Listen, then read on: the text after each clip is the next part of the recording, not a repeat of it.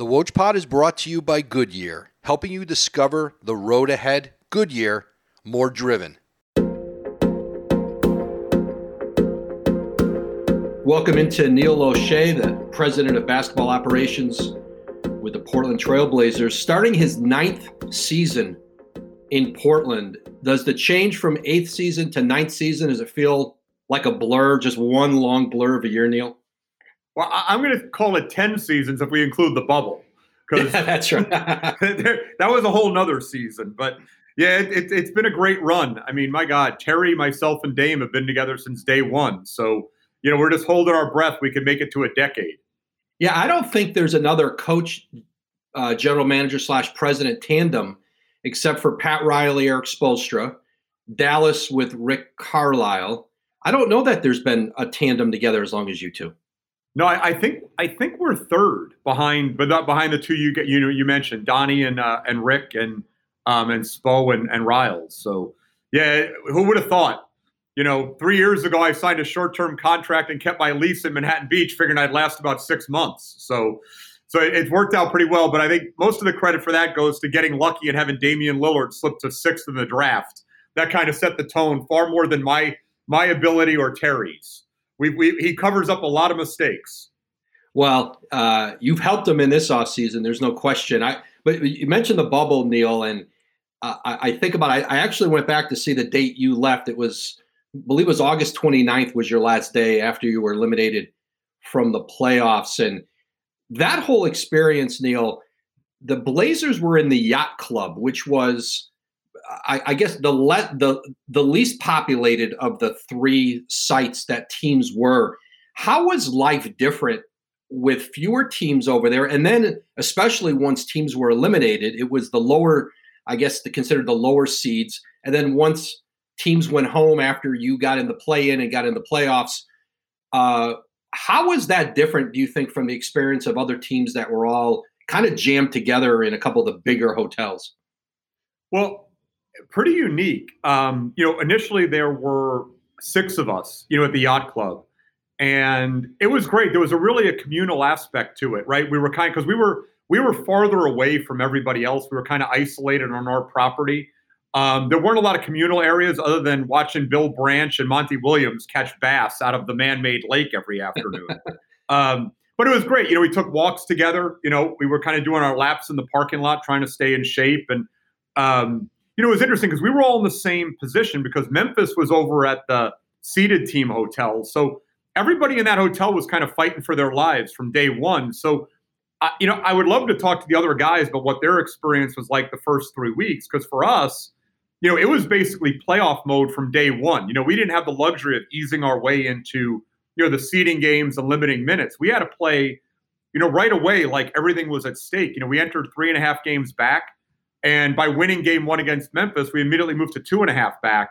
And that kind of set the tone for what was going to be possible as far as advancing into the play-in game. So, there was a seriousness that came with the Yacht Club that I don't know right from the jump if it was experienced the same way for the teams that knew they were already playoff eligible, and it really just came down to seeding. And with home court eliminated, I don't even know how important that was to everybody, more so than health and conditioning. But I would tell you, my most enjoyable part of the entire experience was that week we got, when we ended up advancing into that play-in game against Memphis and everybody else left. So, we had the Yacht Club basically all to ourselves. The staff was great. They treated us like, we were part of the family there. They were all rooting for us. They had signs up and, we were able to have a little more freedom, right? We were able to eat in the dining room without our masks on and hang by the pool and take a walk because it was just our group that were the only ones left. So we had that for about a week, and then we opened up game 1 against the Lakers, and we didn't move over to the bubble until right before game 2 into the Grand Floridian. So like I said, there was a real communal aspect to it. I thought it was great. It was basically like going to 5-star with better weather and, Garth not yelling at you. So all of us that grew up in basketball from the camp environment were well suited for understanding. You sit in your dorm room, you go to practice, you come back, you sit in your dorm room. So we had a great time. It was a great bonding experience. And, guys like Dame and CJ and Melo really took a lead, every day, making sure team activity wise, guys were locked in. but they were also engaged outside of formal practices so that, the camaraderie and esprit de corps, translated onto the court as well. Did you feel that one of the pivotal moments in the bubble for your team was the seeding game loss to the Clippers when Dame missed those couple free throws late and the Clipper bench started to act up about it. And because from that moment on, Dame became, listen, it's been a mark of his career to find something to grab onto and then use it to propel himself, his team. It felt like that was the moment for the Blazers in the bubble. It was. It's interesting. I think, late in that game, Doc I think Kawhi sat that game. Either Kawhi or Paul were out.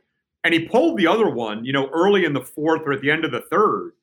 And we let our guard down. I remember Rodney Magruder making a big shot. They had some guys really step up and make plays, that were competing. And I don't think that game had a great deal of importance for the Clippers, right? They were just, using it as a conditioning game. And I think the combination of us letting it slip away, the manner in which it slipped away late, and then their reaction to it really kind of woke us up a little bit. Dame kind of likes to create the chip on his shoulder. I mean, he's a Hall of Fame player, all NBA, and he still finds things to motivate him. He's still the kid from Weber State.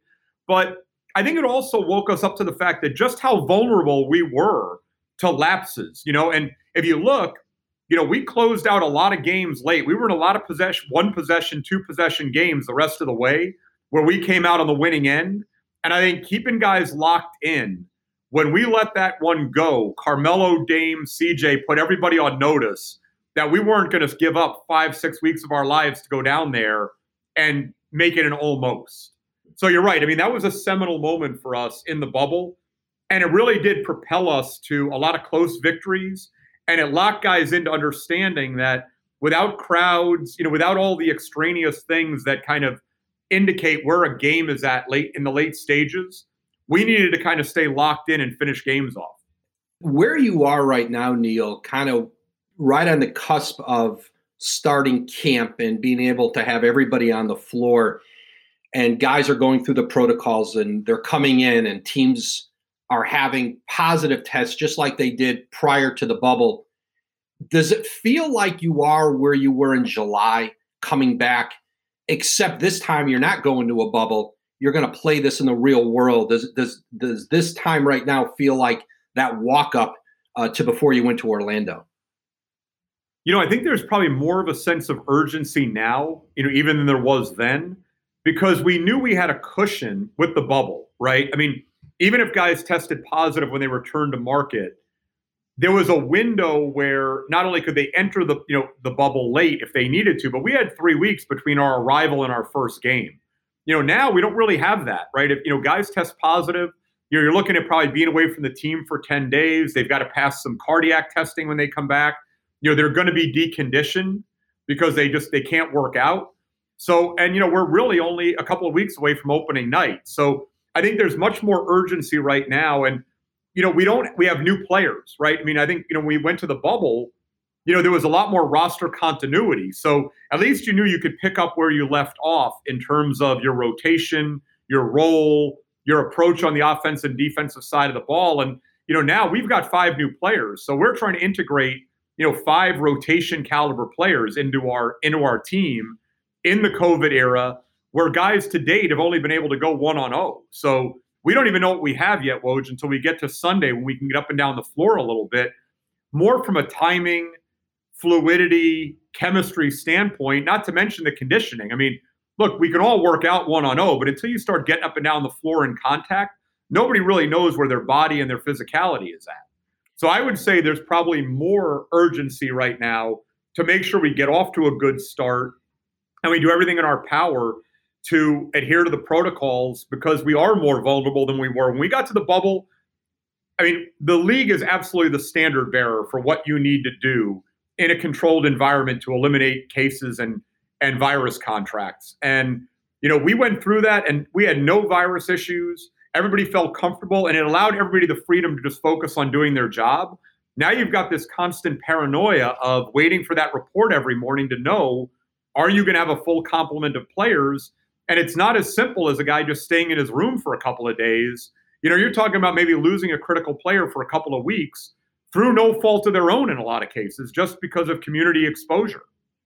Do you find yourself right now preparing for a chaotic season because of travel, going on the road? And like you said, you can be a careful, whether it's a coach or somebody on your staff or a player, you can be careful and go to the grocery store or come in contact with a family member who doesn't, who got it at the grocery store, whatever it is. That chaos is probably going to be part of this season. Yeah, I think the league would like to use the term fluidity, but chaos might be more accurate in terms of, look, we all want consistency, right? I mean, you want to know who's on your active list, who's on your inactive list. Coaches want to know who their starters are, who's in their rotation.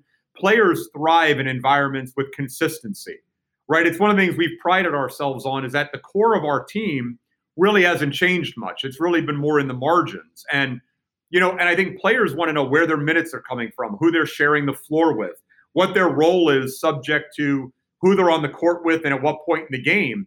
And I think everybody's going to have to just be a lot more adaptable. I think the big transition in the bubble was just playing without fans, right? And playing in a controlled environment with virtual fans and not a lot of crowd noise. But at the end of the day, the only variable there we really cared about was you had a hoop, you had a ball, and you had two hoops, a ball, and a bunch of players, and they went out and played their tails off.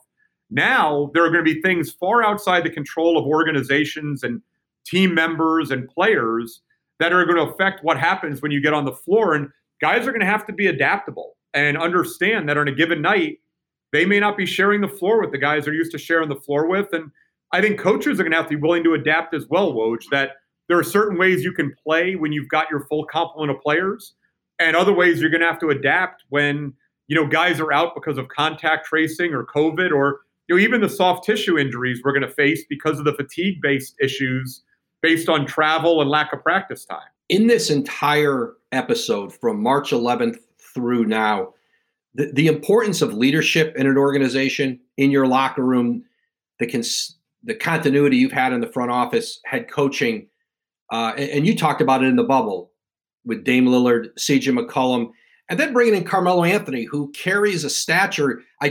My sense was he walked in and helped to share that leadership burden with, I think, Dame and CJ, who had to carry a bulk of it for so long just because of the way players look up to Melo. Has that had greater value in this last, 9-10 months?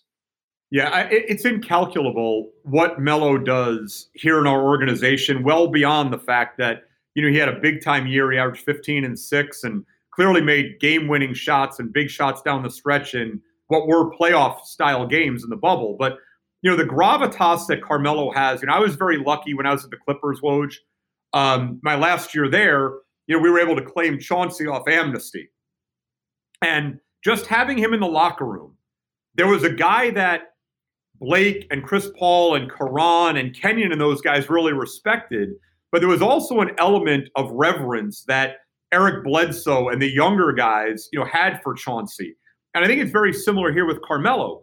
When they're on the floor, Dame and CJ, guys like that, Nurk, they know the respect that Carmelo still commands from opposing defenses. The presence that he has on the court, the gravity that shifts when guys know they have to stay home on him as a shooter because they can't cheat off of him. He's still Carmelo Anthony. But the other value that he provides is for guys like Anthony Simons and Zach Collins, Nasir Little, CJ Ellaby, Gary Trent. He's just a different aura. They all respect Dame. He's a Hall of Fame player, but he's their contemporary more than Carmelo is. Carmelo's the guy, they really grew up with his poster on the wall, and that's not being facetious, right? I like to joke. I mean, that's how long we've been in the league. Carmelo and I came in as rookies together. That was my first year with the Clippers, was Carmelo's first year in the league. And, we've kind of tracked it from afar. But, to be able to share the end of his Hall of Fame journey, to be custodians for that, and that legacy really means a lot to everybody in the organization, from myself to Terry to Dame to CJ to our business division with Chris McGowan. And I think one of the reasons Melo was willing to come back was because he is still treated like the Carmelo Anthony in his prime when it comes to accommodations, when it comes to being involved in organizational decisions and conversations that impact what we're doing in our direction. And I think that respect factor led to him really feeling like no different than when it was Chauncey with Chris Paul and Blake, even though he was a different point in his career, that Chauncey is still a member of that kind of triangle that we rely on a daily basis to take a leadership role on and off the court along with Dame and CJ. You can now stream the most MLB games on DirecTV without a satellite dish. Yes, catch the clutch hits, strikeouts, grand slams, web gems with nothing on your roof. So whoever's up there, whether it's roofers, Santa, birds, old-timey chimney sweeps, moody teenagers, thrill-seeking raccoons, you name it, they won't find a satellite dish. But you will find your MLB games on DirecTV. That means DirecTV is your home for baseball this season. Root with nothing on your roof. Yes, stream your team. Call 1-800-DIRECTV or visit directtv.com. Sign up today. Claim based on total games carried on sports networks. Sports availability varies by zip code and requires choice package. You talk about that roster you had in the bubble and how well Carmelo played there, and you got your size back in the bubble. You got, Nurkic was back and Zach Collins was back until, obviously he got hurt at the tail end and he's still on his road back now. You bring Enes Kanter back in this offseason. But what was pretty glaring, obviously, there, and Trevor Ariza, when he opted out, certainly left you vulnerable at the wing. But Rodney Hood comes back now. And then the two deals, the one trade and one free agent signing, Robert Covington, the trade from Houston, and then Derek Jones is at your mid-level coming from Miami. It's funny, when you think of that team in the bubble, you knew you just had to outscore people, and you were going to have trouble defending the wings. And now you look at your board, Neil, and you'll start to see him out on the court. Do you see a team that's maybe more balanced and has the ability to guard, especially those great wings that you have to be able to do, especially in the Western Conference? Well, that was the offseason focus. You're right. When we got to the bubble, we lost our best wing defender in Trevor. We really did. We had to outscore people. And, it's why we were in too many close games. We didn't get enough stops down the stretch. And it's why, we ended up getting exposed in the playoffs. We started up 1-0 on the Lakers, and, it was 1-1, and we were up 4 at the half in game 3. We just couldn't get enough stops. They got stops. They were able to do a better job defensively on our guys than we were on theirs. And it exposed us a little bit. And some of it was injury, Woj, right? We didn't have Nurk for most of the year. We didn't have Zach Collins. But look, it was my job, and I take responsibility for the fact that, I needed to make personnel additions that were going to be high-level, impactful defenders, and prioritizing, flexibility on the wing, guys that could guard multiple positions, guys that could switch, guys with length, guys with toughness. We needed to do a better job of closing out possessions. When we got stops last year, we just weren't rebounding the ball at a high enough rate on the defensive glass, and that really hurt us too, because there were times on the initial possession we were able to get a stop or force a difficult shot, and we were giving up second chance points. So, I think one of the things we're really pleased with is we went into this offseason, we were a top 3 offense, but we were a bottom 3 defense. And my challenge was, how do we balance that out? How do we gravitate closer to league average as a defensive team without sacrificing the elite offense we've become accustomed to? And I think we're able to do that because we did get multiple two-way players, right? Guys that can score and defend. We're going to be much better defensively. We're going to be harder to play against. I think strategically we'll be more disruptive. We'll be able to get more deflections, turn people over, resulting in easier points. And I think one of the things we're really pleased with is the 3 main additions in Robert, Derek, and Enes all come from incredibly well-coached, well-run programs. And so their tradition into our culture is going to be fairly seamless because they're the kind of model franchise we look to, to judge ourselves against. So you had 3 elite coaches and elite organizations that develop those players, and we get them kind of coming in with an understanding of what it takes from a responsibility standpoint on both sides of the ball to win big games and win advance in playoff series. And is that especially important when, traditionally, you have like September and guys come in and play pickup and get to know each other and go to dinner and spend time. and start building relationships with new players, and then into training camp. Another one of your peers said to me the other day, as they were bringing in their free agents and new players, he said, what's really hard is you can't even go to lunch with these guys and get to know the guys you just signed and brought in. We're just throwing them on the court, throwing them together, and hoping that a chemistry develops and they can fit in. But you talk about the backgrounds and sort of like you said, the programs, Derek Jones coming from Miami, and Robert Covington, who has moved around the league and found ways to adjust. It's not easy to get traded at the trade deadline, go in somewhere and make an impact and figure your way around a new team. I think that's underrated. He's done that. Do you think that helps the learning curve with the kind of guys you brought in?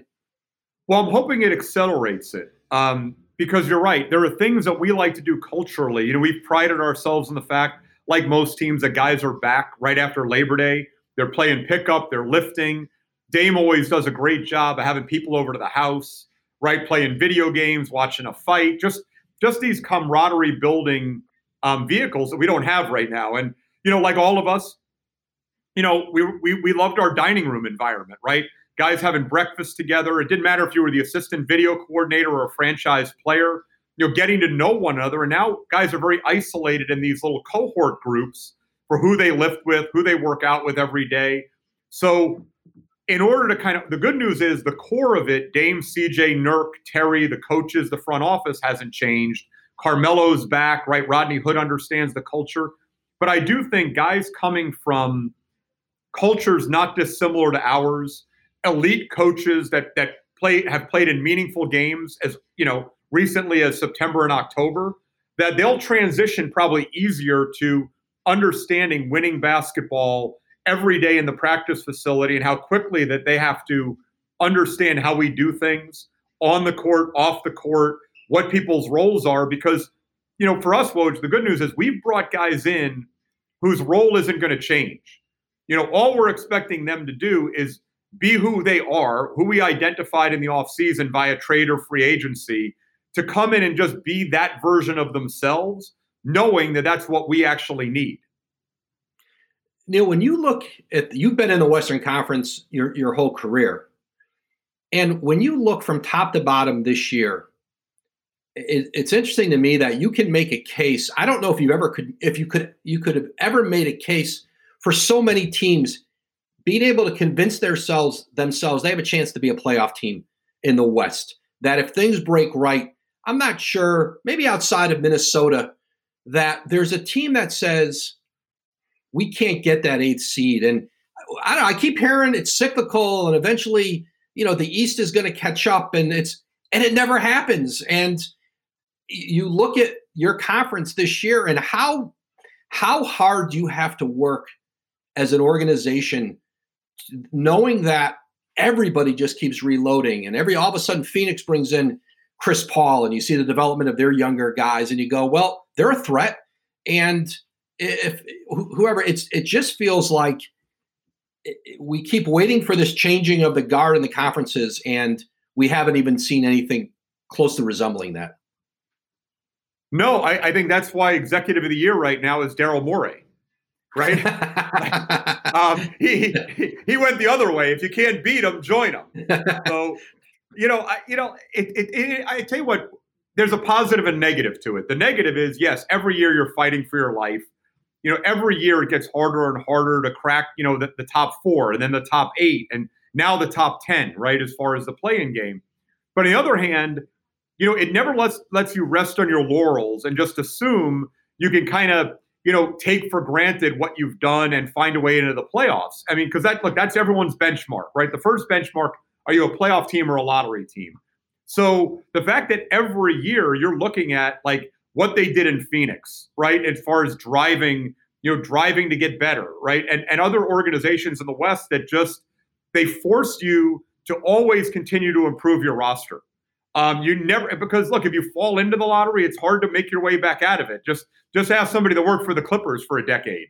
You know, and I think it makes us all better, and I think it makes everyone battle tested when you get into the playoffs and you get to the finals, right? It's a little bit like in college playing that tougher, you know, non-conference schedule. to really, to make sure your guys are ready to play big games when it comes to NCAA tournament time. But on the other hand, it is difficult because everybody is one injury away from vulnerability, right? And in this season where there are so many variables outside everyone's control when it comes to whether it's injuries or COVID-related issues, you don't have the luxury of, stepping back for a couple of weeks and going on a 4 or 5 game losing streak and think you can recover because the entire season is a gauntlet. There are no nights off in the Western Conference. And I think it's been that way for a while because even teams that maybe didn't believe they were playoff teams, you look at these rosters, they still have guys that are NBA All-Stars and Rookies of the Year. And, they're guys that on a given night, if you don't respect the game and respect their ability to beat you, you're going to get caught on a given night and give a game away that you shouldn't give away. And I think we learned that lesson last year, Woj. I've said this when people have asked about, ending up as an 8 seed and having to play the Lakers in the first round, was we put ourselves in that position. We were kind of cavalier about some games last year in our conference that we thought we could just maybe roll the ball out and go get a win. And it backfired. And those 4 or 5 losses that we absorbed in games that should have been wins is why we went into the bubble 3.5 games back with no chance at avoiding the Laker part of the bracket. We ended up as an 8 seed. And if we would have taken care of business with games that we would have thought were winnable games, instead of, maybe, losing focus a little bit and giving them away, we wouldn't have been in that situation. Neil, something I wanted to ask you about, you're on general managers. There's a lot of league calls, Zoom calls for presidents, GMs. You're having to talk to each other more than you ever have. You're on committees within the league where you talk about rules and changes and ways to advance the game. Has the pandemic in your mind and the conversations you have within the league, do you think there are changes? Has it forced the league or teams and how you can do things better? Has it forced you to examine things during this that you come out of this and say, hey, here's some things we could probably do better that maybe we wouldn't have had to deal with during the pandemic, that you're going to come out of this and say, this is a chance to look at some changes in how we do business in the league? Yeah, I think the league as a whole is always evaluating our product, right? How we get our product out to our fans, whatever vehicles we have, social media, network television, cable television. And they're always on top of that. But yeah, I think in terms of, it's an interesting thing, Woj. I guess the thing that I would say maybe comes out of the pandemic and the uncertainty is teams indexing toward established players, right? I mean, I think when you look at the number of picks that were traded and conveyed in deals, and I know we did it, we took the approach of we want more of the known right now, right? We want guys we know we can put on the floor that can help you win a game day one. We weren't playing the uncertainty game and the upside of younger players. It's why we moved out of the draft. It's why in free agency and trades, we opted for established veteran players from strong programs. So I think that's an interesting thing. I think you saw a lot of it in the second round of the draft. There were a lot of these young guys that signed 2-way contracts. And it was probably an unprecedented number of guys that committed to taking a 2-way for a year or two to secure their position in the league and understand they have to wait their turn, because those playoff teams that had those late second round picks, mid second round picks, wanted to use minimum veteran exceptions to get guys that they know if they have an injury or an illness, they can put a guy in the game that their coach is going to trust that can maybe affect outcome more than a guy that got drafted as a one and done guy out of college. Would you imagine, Neil, that the impact of rookies, and there'll always be exceptions to it, that because of what the offseason was like, there was no summer league and there were no camps for rookies, and their workouts were based on with trainers and things that aren't necessarily comparable to what it's like to be in an NBA gym every day, that we could see a year where there are fewer rookies impacting teams, maybe especially veteran or winning teams, because of the pandemic, than in a normal walk up to a training camp for a rookie player. Yeah, and I think it extends even beyond this year's rookies, but last year's rookies, the second-year players, the guys that haven't established, because they lost Summer League too. Those are the guys that usually make a big impact at Summer League, or the returning players. a little bit more seasoning, a little bit bigger, a little bit stronger, understand the NBA game more. And I think right now, I think the key word is trust, right? We always get into this with coaches and veteran players. They want guys on the floor they can trust will be able to do what they need them to do to help win a game. And I think the second-year players are suffering even more. I mean, not to be glib, but there isn't a coach in this league that doesn't find a way not to play a rookie if he has the choice. But the second-year guys that have had 2 summer leagues, 2 GERD camps, right? They've had 2 Septembers, and they start building that trust with the coaching staff that they're now gravitating more toward finding reasons to play them instead of finding reasons not to play them. But I do think you're going to find a year where you're going to have a lot of minimum guys that are veteran guys getting more minutes than they would normally expect because they get a coverage, right? They're going to run a play correctly out of a timeout. They're going to know how to take care of their bodies on the road. They're not going to be as vulnerable to the fatigue, that the younger guys get into. And in defense of the rookies, I mean, at least the second-year guys were in the bubble or they were in the mini bubbles after the bubble for the teams that didn't go to Orlando. The rookies haven't done anything. I mean, our coaches don't even know who they are. A lot of teams, us among them, didn't travel to do draft interviews in person because of health and safety issues that we had. We just weren't comfortable doing it. So we only saw guys within driving distance.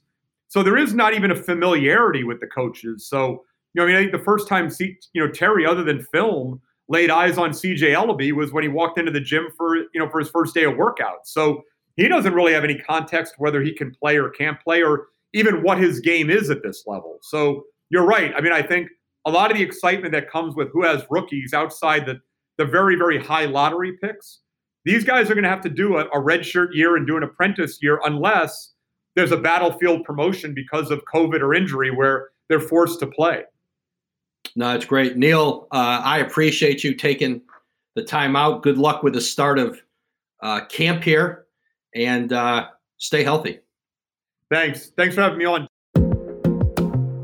Thanks for listening to this episode of the Woj Pod. A big thank you to our guest today, Portland Trail Blazers President of Basketball Operations, Neil Olshey. Be sure to listen to new and archived episodes of the Woj Pod wherever you get your podcasts, and be sure to listen also to our other NBA podcasts, The Low Post with Zach Lowe and The Hoop Collective with Brian Windhurst. We'll catch you next time.